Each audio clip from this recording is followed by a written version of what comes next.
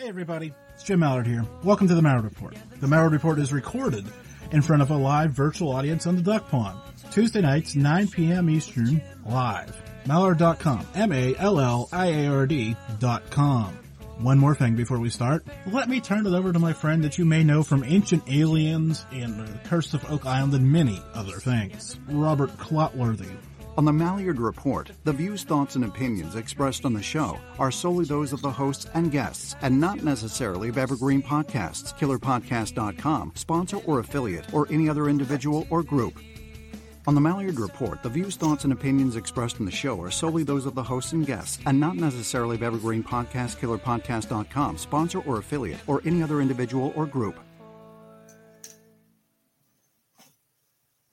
Hey everybody, it's Jim Mallard here. Welcome to the Mallard Report. There we go. It's been looping on me. I can't get it. Anyways, we're here in what do they call this? Haunted Fall, I think it was. And I brought back one of the most requested guests back on. So take that with a big feather in your cap, because it's been a while since you've been on, and people are still talking about the last time you were on. So that's quite the accomplishment. I'm impressed. David, first and foremost, how are you doing tonight? I'm very good. Long time no see, Jim. I know. How have you? I mean, so for the listeners the few listeners that weren't talking about this, why don't you give them the brief backstory, then we'll just start going through it again.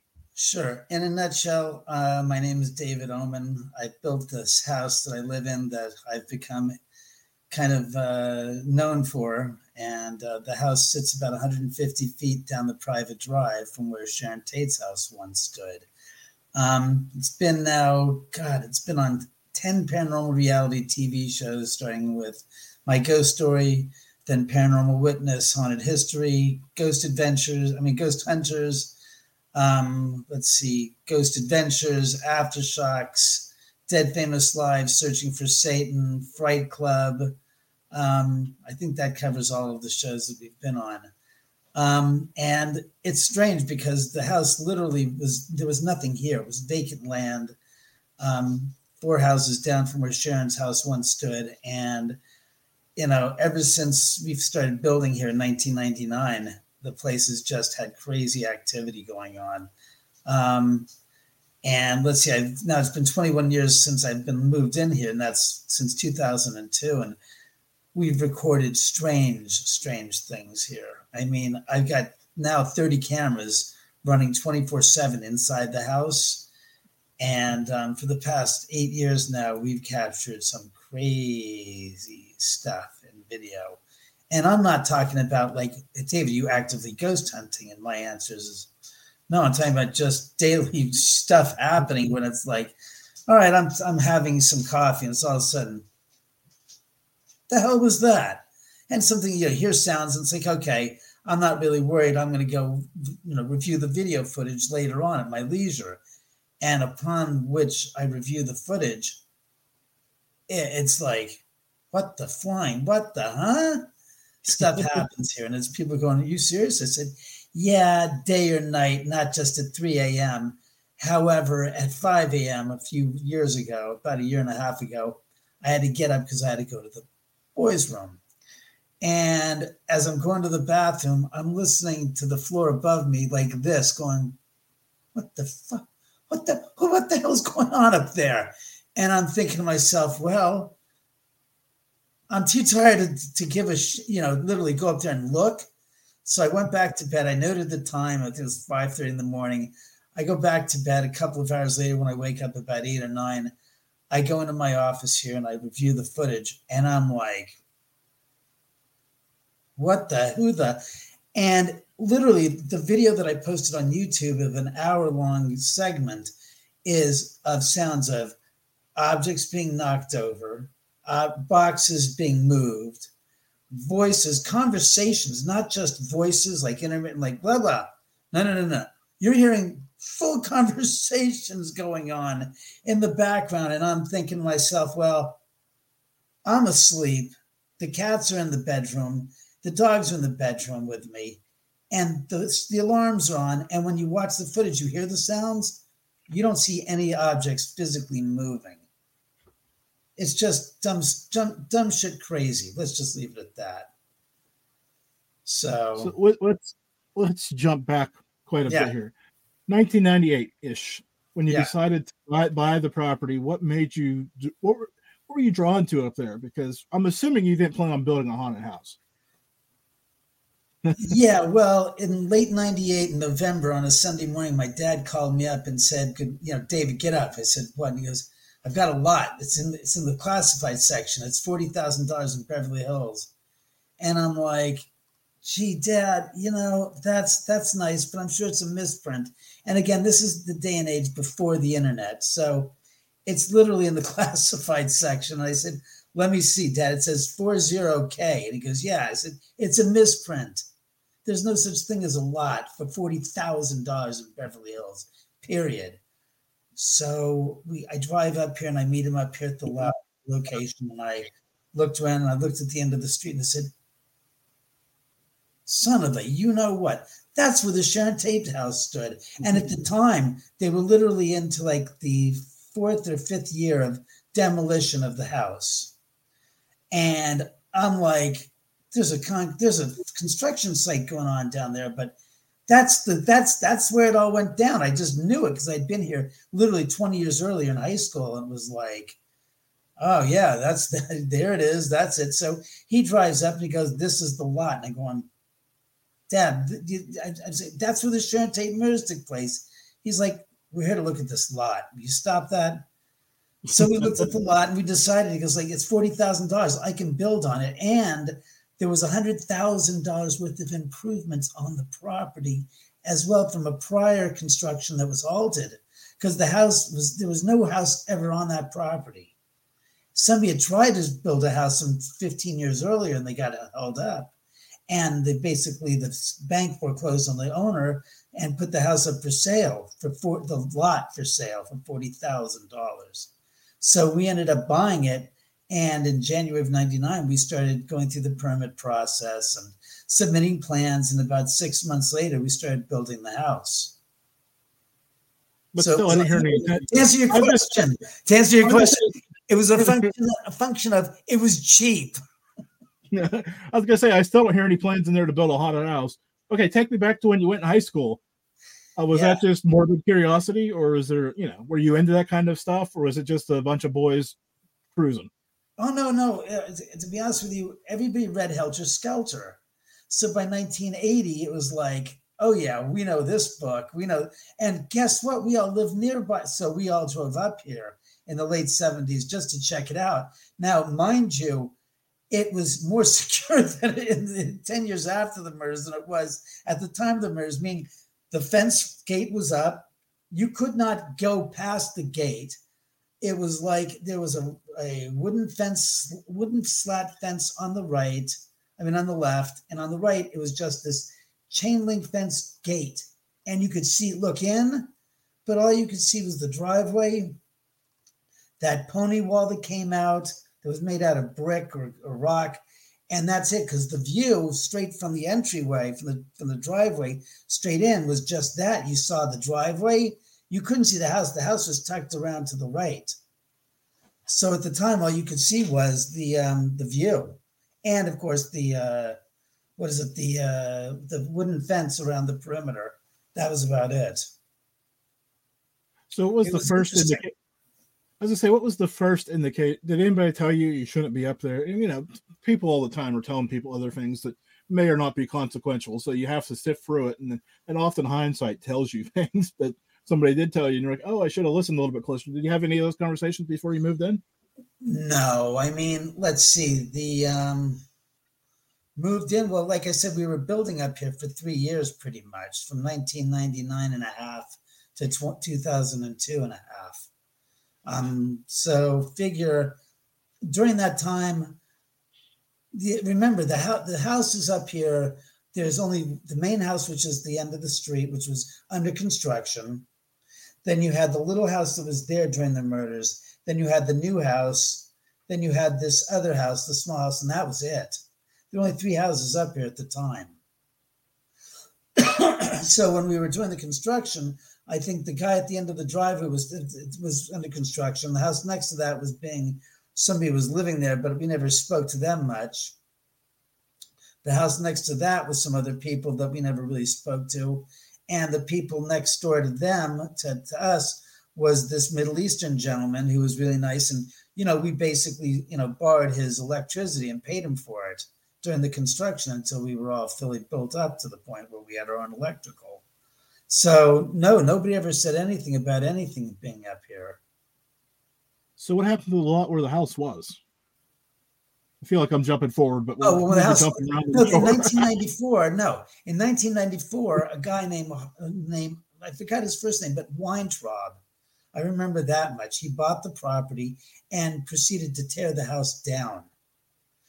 And as I recall, there's a video that's out there that was called the Manson House Walkthrough, which is about the Sharon Tate video of the guy walking through the house right before Trent Reznor moved out, and shows his mixing board is right on the spot where Sharon's body was found, which people had said, rumor has it that Trent put his mixing board right on the spot where Sharon's body was.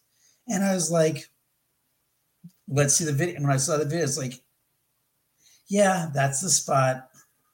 So just, and then he tore the house down, but he left 2 bearing walls and the floor from the original kitchen of the house, and got away with a remodel permit instead of a brand new construction permit, and built the new house literally around the 2 bearing walls and the floor of the kitchen of the Tate house. And I know this for a fact because I literally, when Harvey Weintraub was trying to sell the house after he had made a mess of it and built this huge pink elephant, this 30,000 square foot monstrosity that he was building, because he was trying to pawn it off to my dad at the time as we were building the house. And he says, Paul, come visit me and take a look and see if you'd like to make an offer on the house. And my dad says, you want to go through? I said, yeah, I'll go through with the house. Let's take a look. And I was like, what gives with the 25, foot tall ceilings? I said, shit, can you imagine keeping this place cold in the summer and hot in the winter? I said, it's impossible. And it was just a mess. And I said, when we walked in near the back door, near the back entrance, which is, near the hill, I said, he said, I looked and I saw this 3 foot by 3 foot section that was had a trap door in it. And I said, what's that? He goes, oh, that's access to the crawl space. So he goes, here, take a look. So he lifts up this 3 foot by 3 foot section of floor, and he flips a switch, and I look down there, and there's this linoleum floor. And I said, what's that? That looks like linoleum. He goes, it is linoleum. It's the original kitchen from the original house that was here, the Polanski residence where they were living. I said, the kitchen? He goes, yeah. So I lowered myself down after I asked him if I could go take a look. He goes, yeah, it's a crawl space.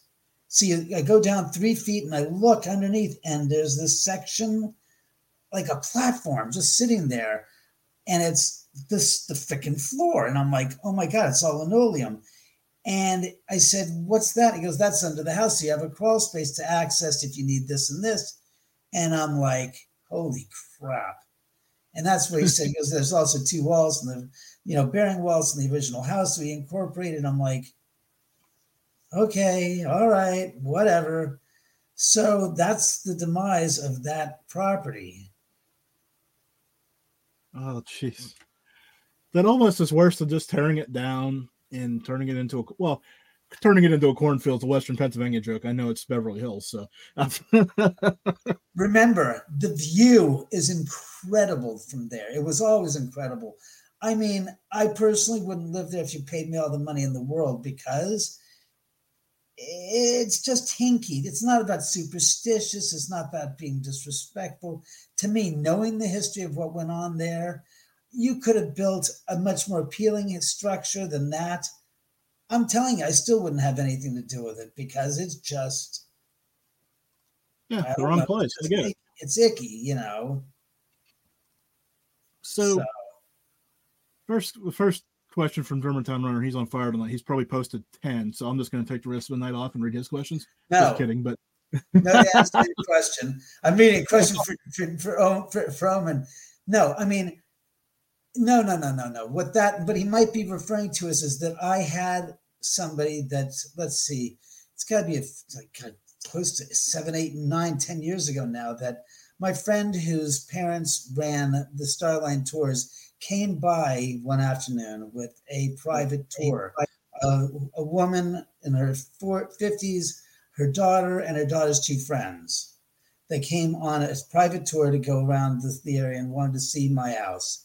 So they asked if I was available and I'd be interested. And it's like, sure, come on, bring them over. So they came over, and the daughter stops at the front door and says, I can't come in the house. And I'm like, what's the matter? She goes, I don't know. I said, what happened? She goes, well, we just walked to the end of the driveway, looked at the property, and we just came up to now go to your house. I'm like, okay. So she sits there and she says, I can't come in the house. It's just like there's an energy barrier not allowing me to go through and into the house. I'm like, okay, stay at the threshold of the house, the entrance of the door to the entryway, and stay there at the front door. I'll talk to your mom and your two friends, blah, blah, blah. So we're all talking, and I'm telling them about the house and stuff and the stories. And I'm getting these weird feelings like there's something that's not kosher. Something's like somebody's, it felt like there was something uneasy, not threatening, but something that was just not right about the moment. And I just kept going, okay. And I kept on thinking there's just something keeps on tapping me on the head, like, and it's not violent. It's not painful. It's just there. So I'm talking to them, blah, blah, blah. And I kept on looking at the door. I said, you're okay? He said, yeah, I'm fine. So I said, look, let's just wrap this up. I feel bad about you not coming in.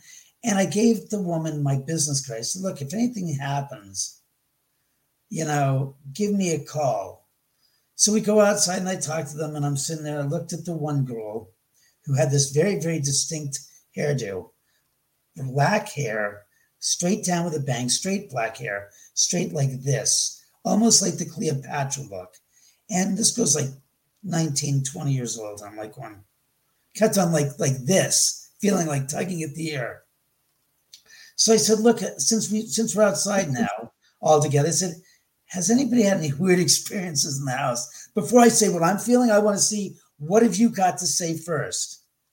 So the girl with the hair says, there was a guy in there. I felt the presence of a guy, and he was like leering at me. And it's like, and at that moment I heard a voice say, it's Jay.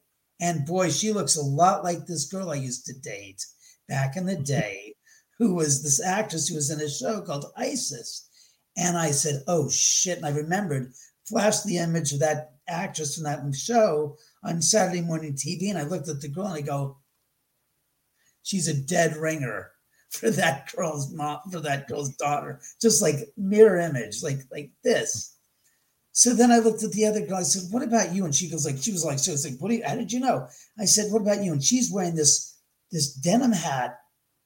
That's this retro style. It looks like this. It comes over the front and then it comes out with the brim.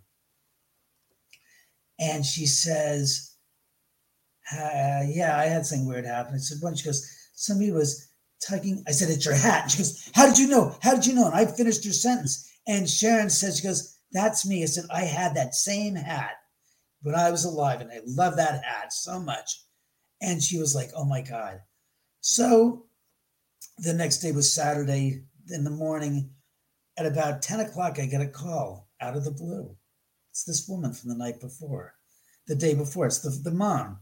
And she says, I got to tell you something. I said, I had strange things to tell you. I said, what? She goes, I called my grandmother up, who, my mom's passed away, my grandmother's still alive. It's like, oh, and she lives in Texas. And I told her what happened at your house. And she goes, oh, honey, didn't you? She goes, oh, there's some strange connection, I think, to the family and the Tate family. I'm like, huh.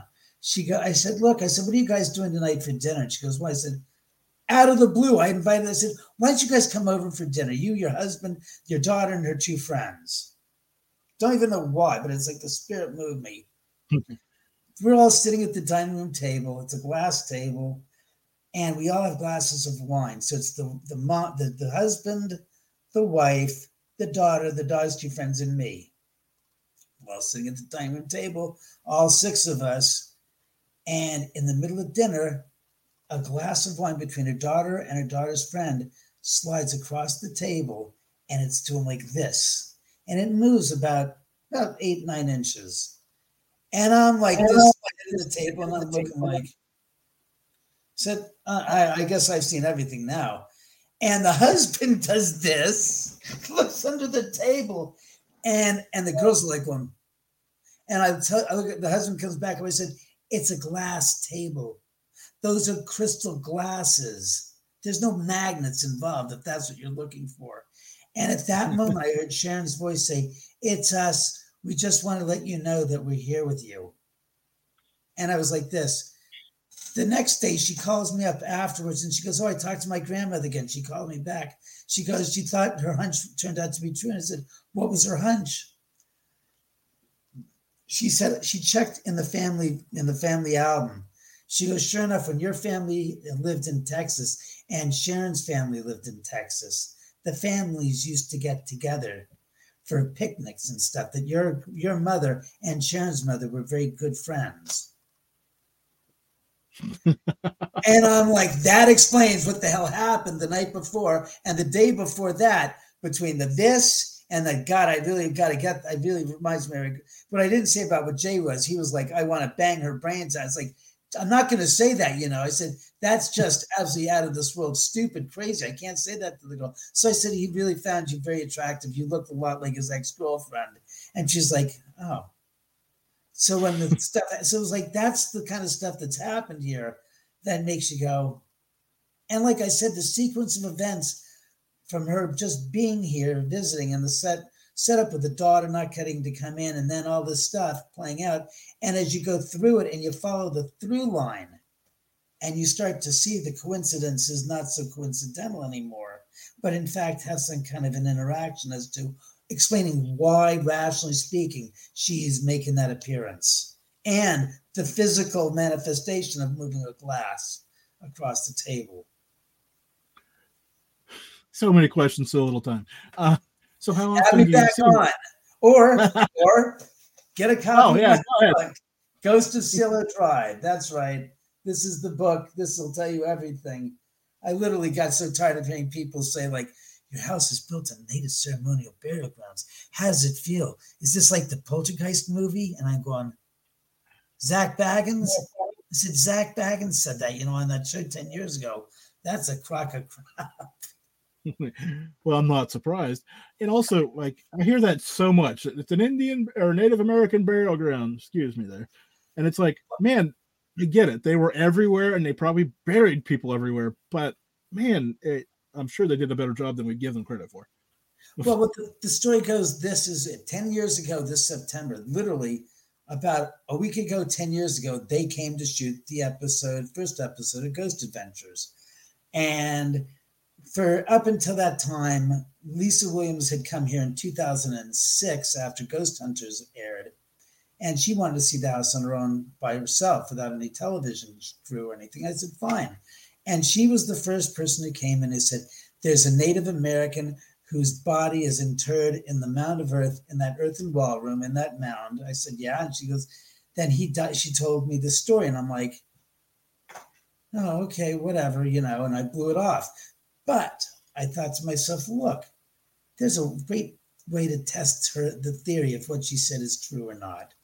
Tell nobody the story. Keep it under wraps, under lock and key. She's not telling anybody anyways. The internet's not that big in the 2006, nor is the paranormal. So she's not spreading the word. So every psychic that comes in here, from James Von Prague to Miriam Winkowski, to Jackie Barrett, to all these other different psychics that come in, kept on sitting there and going, there's a Native American in this area, right in this mound of earth. And I'm like, how many people can come up with the same bit of information, and yet it's not a known, bit of information that's passed around publicly? So interesting. I'll get to that, to David B's question about that. It's not increased or decreased since I built the house, by the way. It's there.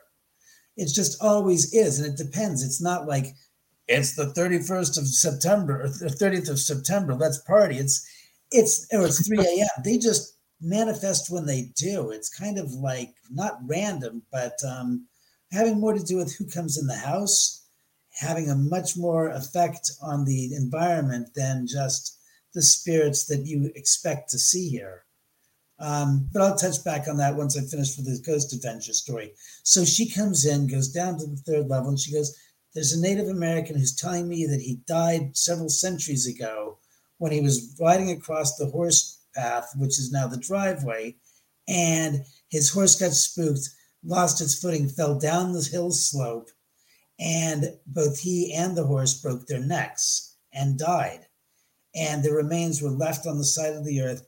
And through the years, years and years, and the mudslides that we know have hit up here, his remains were basically dispersed, and the horse's remains were dispersed on the hillside and covered inadvertently by the mud flows. So I told Zach 10 years ago, and as I found out later when the show aired, David's house is built on native ceremonial burial grounds. That's a big no-no. And I'm like, there's another big no-no? Not lying through your fucking teeth. Pardon my French. And that was the whole problem. Later, he wrote about me in the book, I Am Haunted. He spent a half a chapter, 3.5 pages, claiming that I am possessed and the house isn't haunted. But I'm the reason why there's this paranormal activity. And I'm thinking, okie dokie, that's the ultimate cop-out of cop-outs, really. So why doesn't he move you to Vegas and put you in the museum of haunted, or what is it? I got the front door of the original front door from the house. And I told the friends, like, get in touch with Baggins. Tell him you got the front door from my house. And I'll even throw in another door from another part of the house that I had some tenants in for the third level yet. I'm thinking to myself, oh my God, the third level where all that, hit the fan in the show. Give him the goddamn freaking third, the door to the third level, please. I'll be happy to sell both of them for his haunted museum. Hey, you know what I'll even do? I'll throw in a couple of the Beetlejuice figurines that kept on knocking over off the aquarium that my dog got to and chewed them up. So we had to replace them. However, they are the original Beetlejuice figurines that have been on that aquarium and getting knocked off through the years. So it's something to think about. As far as anybody that's connected to him is still listening to the show, I doubt it, because you're not the first person to speak so kindly of him. But after he started, crapping on me all over Twitter, I got in touch, heard from Keith Linderman up in Seattle, Linderman, and also, what's her face, Bloody Mary in Louisiana, New Orleans. And they told me the same horrible story that they went through is what I went through, and that they were so upset at how they were treated after they were on his show. And I was like, wow, I've never seen the likes of such just belligerent, antagonistic, and just insults and for no reason. I mean, yes, I have to admit, in my case, I did go off and say that Zach, when we were doing the events here through the different paranormal investigative groups, that Zach managed to stay here 3 hours of the 6-hour lockdown. And you have your opportunity to go and do this, to get to spend twice as much time as Zach got to when he was here, X years ago. So maybe I did pee in the wind on him, but, I only told the truth.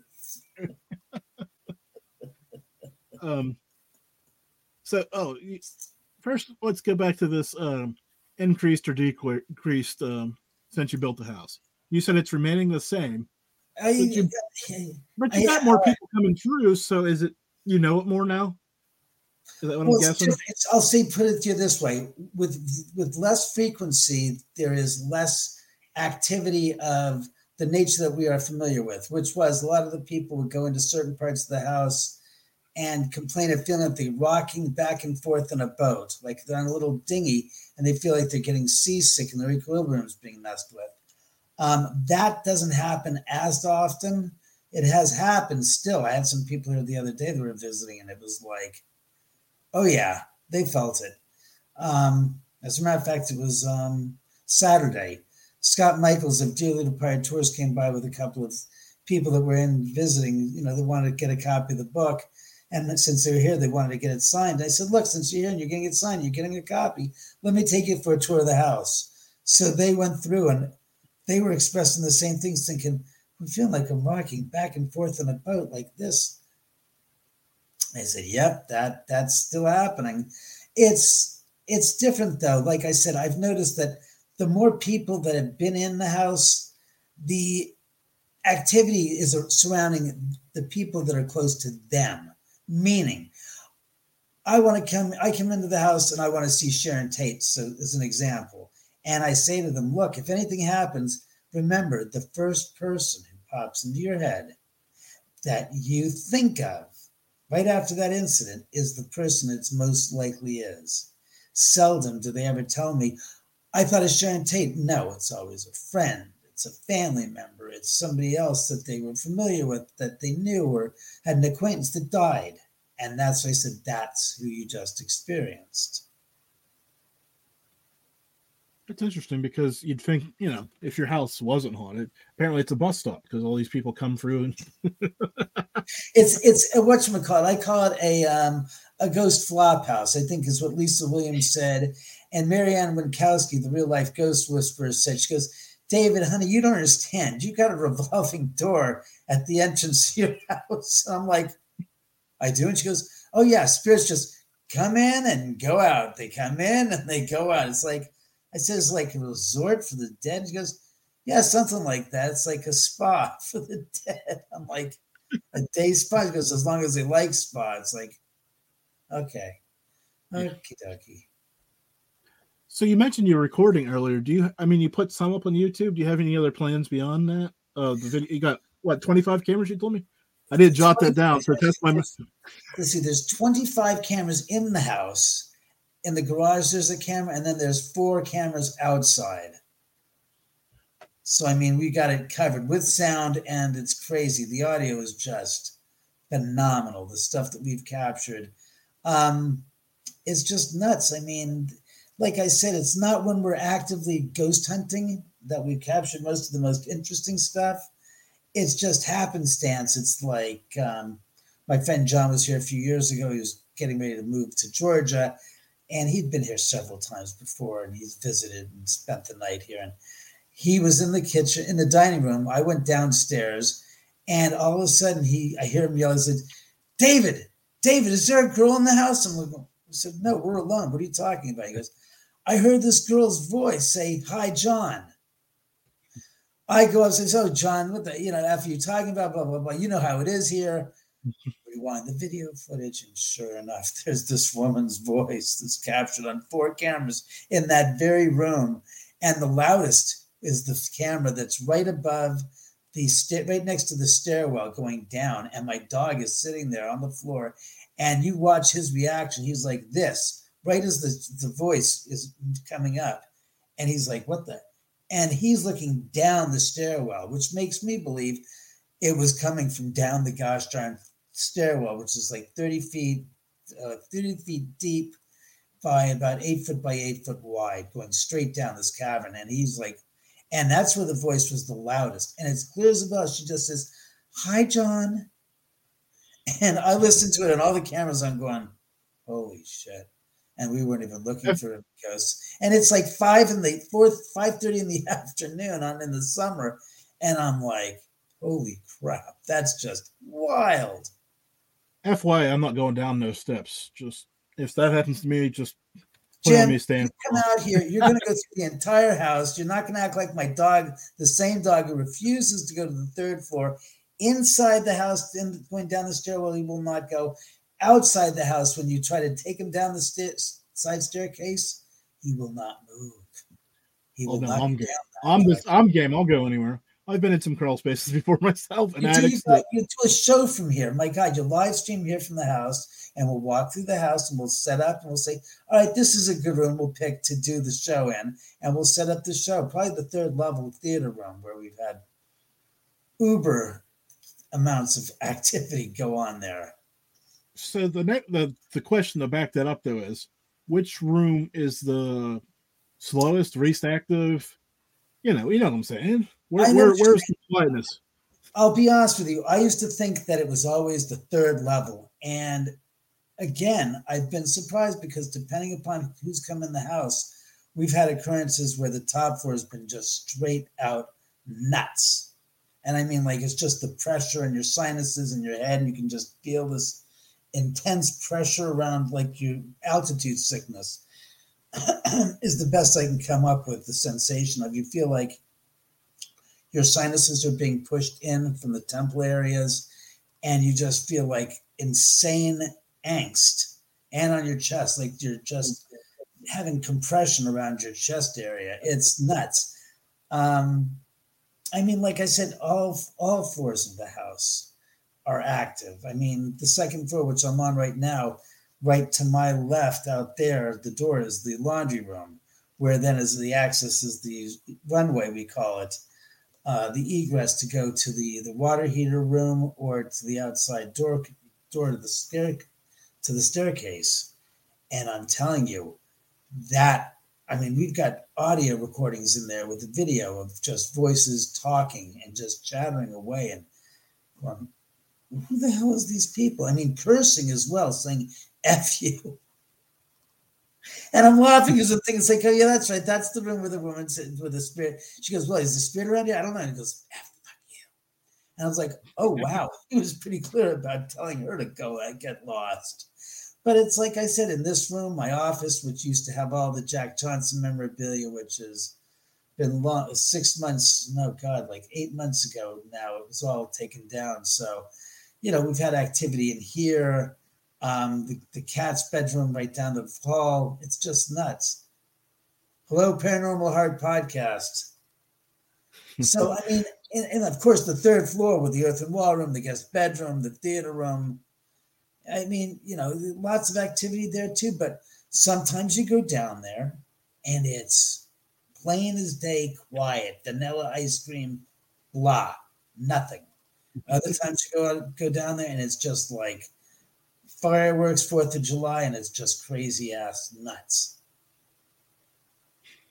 So Dave wanted me to ask you about how many entities have you come across in your house? And I'm sitting here counting ones that you've already talked about tonight, and I'm out of fingers already. So fill me in. How many more are there?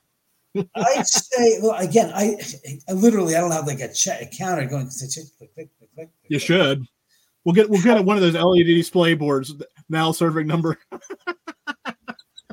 Or you have spaces. You have the thing like in the parking lot, it says spaces available, numbers, slots available. No, I'd say, I mean, like I said, between Lisa Williams, Marian Winkowski, and a lot of the other different psychics that have come here, I've been told upwards of like thousands of spirits. There's no quantitative number, no way to know exactly how many, but just thousands of spirits come in and come out. It's like, what? He goes, oh yeah, your place is just like a hot house. I said, what do you mean a hot house? He goes, just like in the middle of the Arctic, freezing cold. Yours is like a beacon of light.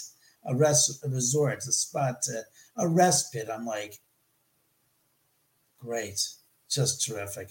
And my thoughts are, I asked, like, you know, I mean, Marian Winkowski says, is there anything you can do to like stop it or to close? And she goes, no. She goes, not at all. There's nothing I can do or anyone else can do. And I said, okay, all righty then. That's the way it is. That's just the way it is. So do your neighbors know about this? Have they had any conversations with you or anything? Let's see. The house next door is empty and has been for about a year now since they sold it. Doesn't have one of those not haunted signs in front of it, does it? Well, here's what's funny. When it was an Airbnb, and I know I rented it out and had friends that, you know, the spillover effect, too many friends visiting at one time for an event or a party or something. I rented that house out and I had their experiences reported to me of just nutty things going on. And then, of course, Usher lived there for 6 months, and he told me that he had an experience where he was on the second floor, just like my house, taking a shower, and he heard voices and footsteps on the floor above him. So he goes, "That's strange." He goes, "I could have sworn the door was locked, and the gate to the entry of the door was also locked." So he goes upstairs and he looks, and he goes, "It was locked, and there was no one in the house." So I mean, and then the people next door to that, I don't talk to them much, and the other people next to that, again, I don't talk to them much. They're 100 feet away, so there's no real reason for us to communicate. Well, I was just wondering because you know how the world is, right? Especially No, in a smaller neighborhood, people talk and all this other stuff. Come on. How the world is. How is the world? I don't know. How you doing, world? Really? Well, I'm surprised people aren't out protesting you. That's a good thing. Yeah, well, like get your demons out. If people were protesting, I'd probably have more notoriety about me in the house than there is right now. Let's be honest. So get out there and protest in front of my house. Let's get the news stamps and cover it quick. That'd be fun. Yeah, it's kind of funny when you think about it. They're making a movie about the whatchamacallit. What is it? The murders. What's his face? The Murdaugh murders. They just ended the trial less than 6 months ago, and now they're making a movie about it. What the is wrong? And he's going to appeal it. So it's like, maybe hold that movie off until he's done with the appeal. Maybe not. Oh, what do I know? I just some cockeyed son of a bitch in the haunted house. What was the name of that YouTube series? It was probably a couple years ago, where the guy was. It must have been in North Carolina, and they framed him for murdering his wife.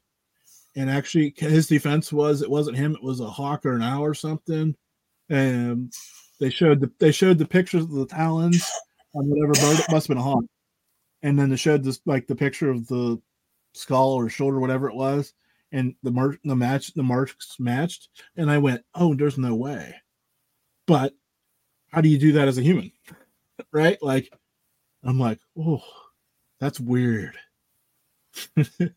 I didn't hear about that. That's a strange story. They couldn't. So there was no murder weapon, but the guy said it was a hawk that did it.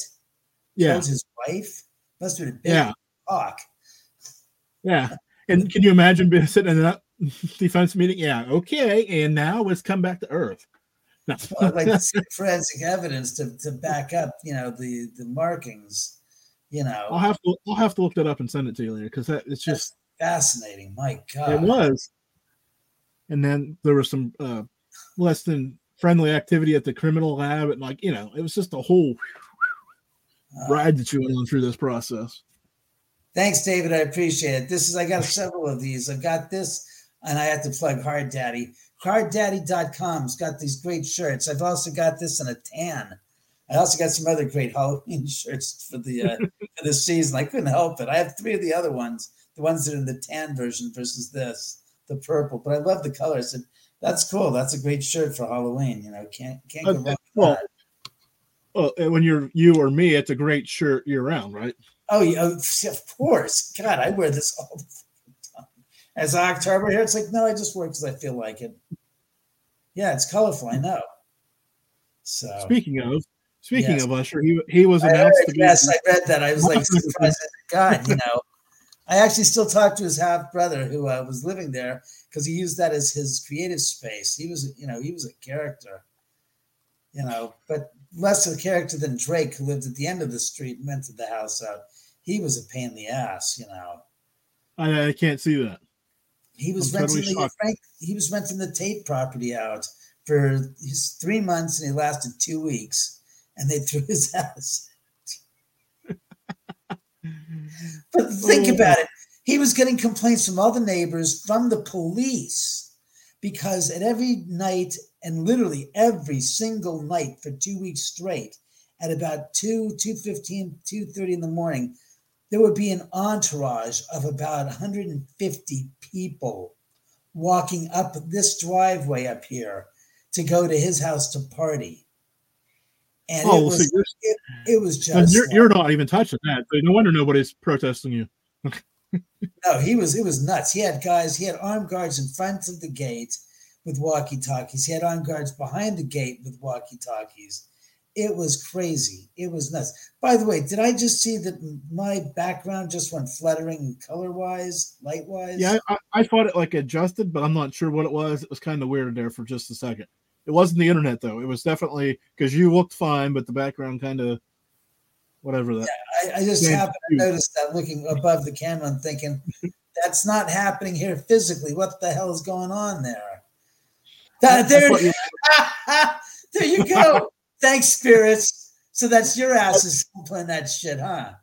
You just again. I'm telling you, Jim, this is their way of communicating and saying, yeah, we're here. Hello. We're gonna let you know we're around you. I mean, literally, the light here is just perfectly untouched.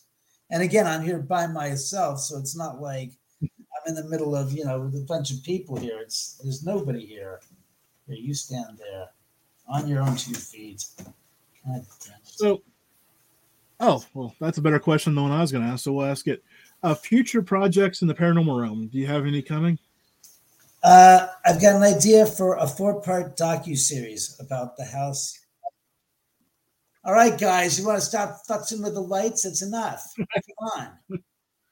I don't see it here. I see it there. That's where it counts. A 4-part docu-series about the house and the hauntings going on here, plus the history of the area. I'm just looking for a producer, which I wanted to talk to you about after the show to see who you might know that might say, hey, a 4-part docs series, it's distracting the living shit out of me. I'm serious now. Stop with it. You're now making me so goddamn aware that I can't handle it. I keep on stopping and take a break to look at that. I do that to people. I'm sorry. I'll apologize. Not you, them. You have no apologies to say. It's them. No, I'm talking about the spirit realm. I always bring the worst out in people, especially ghosts.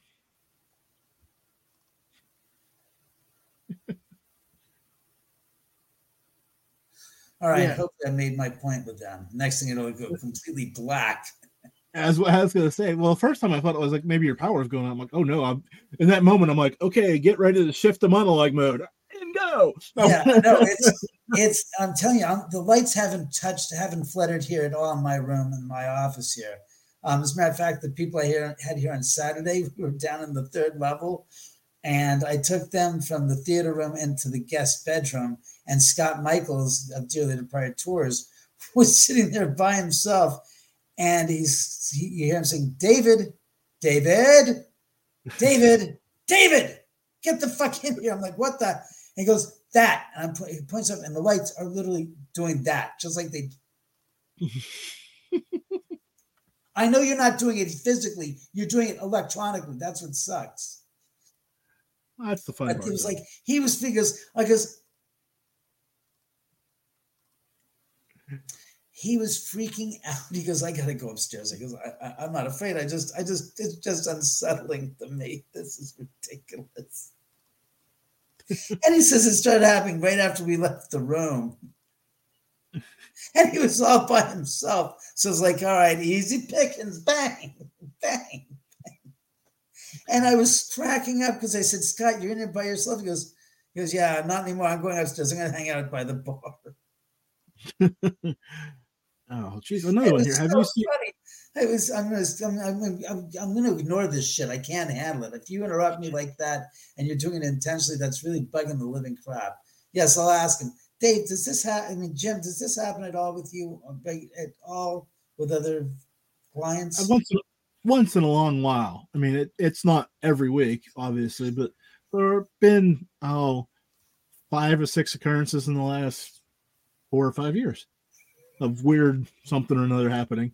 So, but it is what I talk about. So, it does kind of, I mean, obviously I'm not nose blind to it. It does happen. Have I seen any apparitions along your street or near the Hollywood sign? I haven't really spent much time at all near or near the Hollywood sign. Honestly, I just haven't taken that hike up there. As far as in the driveway, no, I know that other people have claimed to have seen things in the driveway on the street in front of the house and other times, but no, for the most part, nothing that I've ever seen. The only apparition I've ever seen, which was in July of 2004, was 19 years ago in my bedroom, and as it turned out, it was Jay Sebring who I actually saw in the middle of the night. So that was a once in a lifetime experience, and I'm still looking forward to seeing more of the apparitions if they would manifest instead of doing the parlor tricks with the goddamn light drabbing on the camera here. Hello, that's not only assessment, that's a direct request to cease and desist this monkeying business and to manifest as a spirit. Come on. 19 years is a long, long time. I think you can do better. Oh, let's clean this up real quick. You mentioned the book earlier, but yes, tell people the YouTube. Give me that whole spiel. You know what I'm talking about, because I got a couple more questions, and I'm looking at the time. If I don't do this now, we're going to be yeah. Sure. The book is available right now at thetitle.com. So that's ghostsofcielodrive.com. That's Sharon Tate. That, of course, is Jack Johnson, the heavyweight boxing champion of the world. I'll hold it up here. And this is Rudolph Valentino, whose house, there's a neighbor literally across the canyon from here. He lived there across the way at Falcon Lair, and his spirit's been has visited the home here on one or more occasions, I'd have to say. And the same with Jack. His collection brought his spirit, sorry, Jack, I apologize. It's because of Jack Johnson's in connection with me that I had this once upon a time beautiful museum of collection of his memorabilia, which no longer exists. But his spirit still, as you can still see that, still makes the rounds and visits here. It's entertaining too for me, because I've got you up twice on my screen. I've got you in this little studio box down below, and then I have the feed that's going out. And the feed below is like the raw video, and then there's that whatever it does to send it out. And I could see it on the first one, and then I'll look up and I'll see it again. So it's like confirmation bias of what I'm seeing, right? Because I'm looking at the one, and then I'll like, oh, what was that? And I'll look up again. It happens within like a split second, but it gives me enough time to jump my eyes. So it's crazy. I can't understand it. It never happens. And it's not like the lights are dimming here and going fluttering. No, they're straight as an arrow here. They're fine. The signal's not that. It's no, it's not signal for sure. It's definitely lights. That was a walk-off home run right there. I should just end. I swear to God, the timing couldn't have been better. It was like I do this and then one. All right, funny guys, very funny, very, very funny. I don't know what to make of it, but it's typical of my life. Oh yeah, don't forget some of the most important information is the YouTube channel. So get your people to subscribe to my YouTube channel. Where is it? It's youtube.com/David Oman. It's on the top line right here. That's what you want to do. Subscribe to that channel. And again, I don't feel compelled to be forced into, you got to put up another video this week. It's like, I can't do that. I can't do it because it's a problem, because I don't have the control of saying to the spirits, chop, chop. We need more activity. I need more video. Come on, chop, chop. And that's the last thing that I want to do, is try to make that happen on a kind of a regular basis. And then it's like, God, you guys are freaking such a routine. My God, this is not working. So like I said, when something happens, I make note of it. If I capture it on film and it's something that's good and I can verify that it's not explainable by some rational means, which I don't post crap that I know is fake or that can be explained away by the cat or the dog or something like that. So if it's on my channel, you can pretty much bet that it's been reviewed twice over and been validated as it's something that we can't explain. Otherwise, why post the goddamn video that's fraudulent? I can't get your trust back once I void that confidence in your mind. I can never retain it again. So that's my aspect. I wish more people seen it that way, but anyways, we'll all digress on that. Ouija boards, yes, no, maybe so. Have you ever used one at your home? Oh yeah, we got many a time. We've never had anything happen directly connected to the Ouija board. The one time, and I say this again, the one time we had something that happened that I think is coincidental of the point of the usage of the Ouija board was 2005. We were shooting the movie, and oh yeah, that movie. That's this movie, House at the End of the Drive. It's where they died. And my key grip was here the last night, and he'd been staying here for 2 weeks during the shooting. And we had a seance between me, Michael, and Krista of the Mystic Raven. And they brought this old 19th century, 1880s spirit board that's this big piece of wood. And it wasn't plywood, it was just like a big, thick piece of wood, probably about 1.5 feet by about a foot, maybe a little bit, 14 inches. And it had scribbled in it the whole thing like a Ouija board. And they brought out the planchette. They were doing it. Nothing happened. Well, the key grip, Charles Gould, went back to go to bed in the third level guest bedroom. 6 months after that incident, as I found out later on, 6 months later, he told me the incident. He goes, I went to bed and I put myself to sleep on the right side of the bed. He goes, all of a sudden, I just felt my pillow, the pillow settle in around my head. And I started feeling my body being dragged up to the corner of the ceiling. And I'm sorry I'm laughing. To me, it's hysterical because it took him 6 months to tell me this. And he goes, I got dragged up to the corner of the ceiling by an unseen force and this terrible voice. I could hear him saying, you're coming with us. And I said, what did you do? And he goes, I said, no, put me down. No, I don't want to go. And I'm like, and Charles was about 6'2", about 280 pounds, stout South African gentleman. And he swears to this day that he couldn't understand it. He says, when I went into that house and to shoot that movie, I'll tell you, I was a skeptic. But after living 2 weeks in that house, and every morning he later told me that at the crack of dawn, before the sun came up fully, somebody would walk into his room and pull at his feet. And the door was locked from the inside. He was the only one in the room. And the incident, he says, I still can't believe it. And I've got his interview recorded, and it's just straight out of hell crazy the way he describes it. So that is wild. So that's your Ouija board story. I've got to ask you this final question that's become a staple around here. Staple time. Yes, please.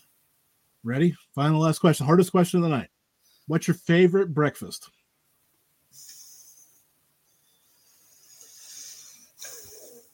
Oh, that's easy. Garbage omelet. Oh, yeah. So everything you can find to put in there? Yeah. I mean, the first and most memorable time was when I was in college. I went to some friend's house up in Humboldt, and I had never known anything about Northern California because I was always a Southern California boy. And there were these mansions tucked up in the woods where, like, Jerry Garcia had his ranch up there and his compound. I'm like, these houses are nestled in these huge houses nestled in the redwoods and the forest up there. I'm like, and my friend says, oh, it's time for a garbage. I said, what the hell's a garbage? He goes, well, we take it. And he said, literally, this is what we had. Sauteed mushrooms, onions, bell peppers, green peppers. What else? It was American cheese, Swiss cheese, Jarlsberg cheese, sausage, bacon, fried potato pieces.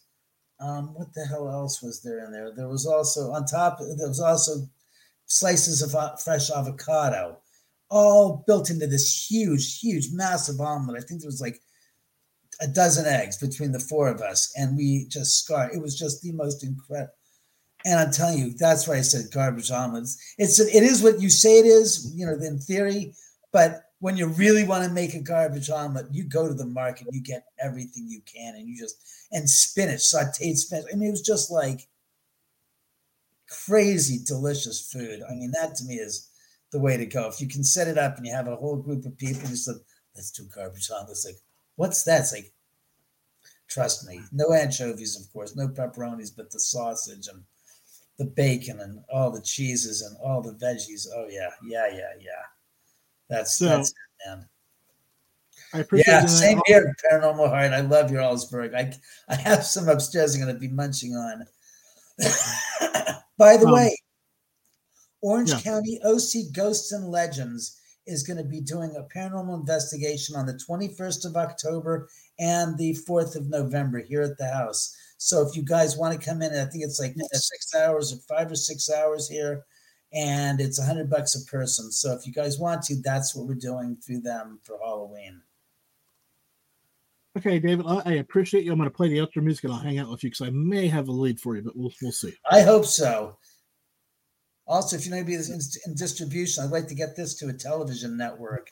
It's done. It's in the can, and we could roll it out for Halloween time in the next couple of weeks. Sounds good. Hold on a second. Sure.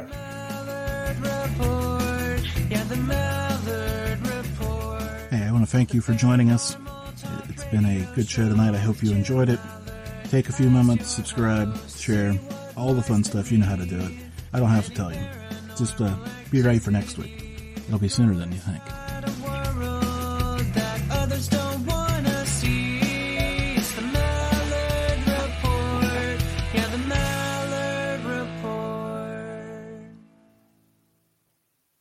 It's the Mallard Report. A news story gets shared by a friend on social media, or you catch a tweet that really makes your blood boil. But how do you separate fact from fiction? That's the premise behind Disinformation, a 10-part series from Evergreen Podcasts and Emergent Risk International coming this fall. Tune into Disinformation wherever you get your podcasts, and remember, don't believe everything you read.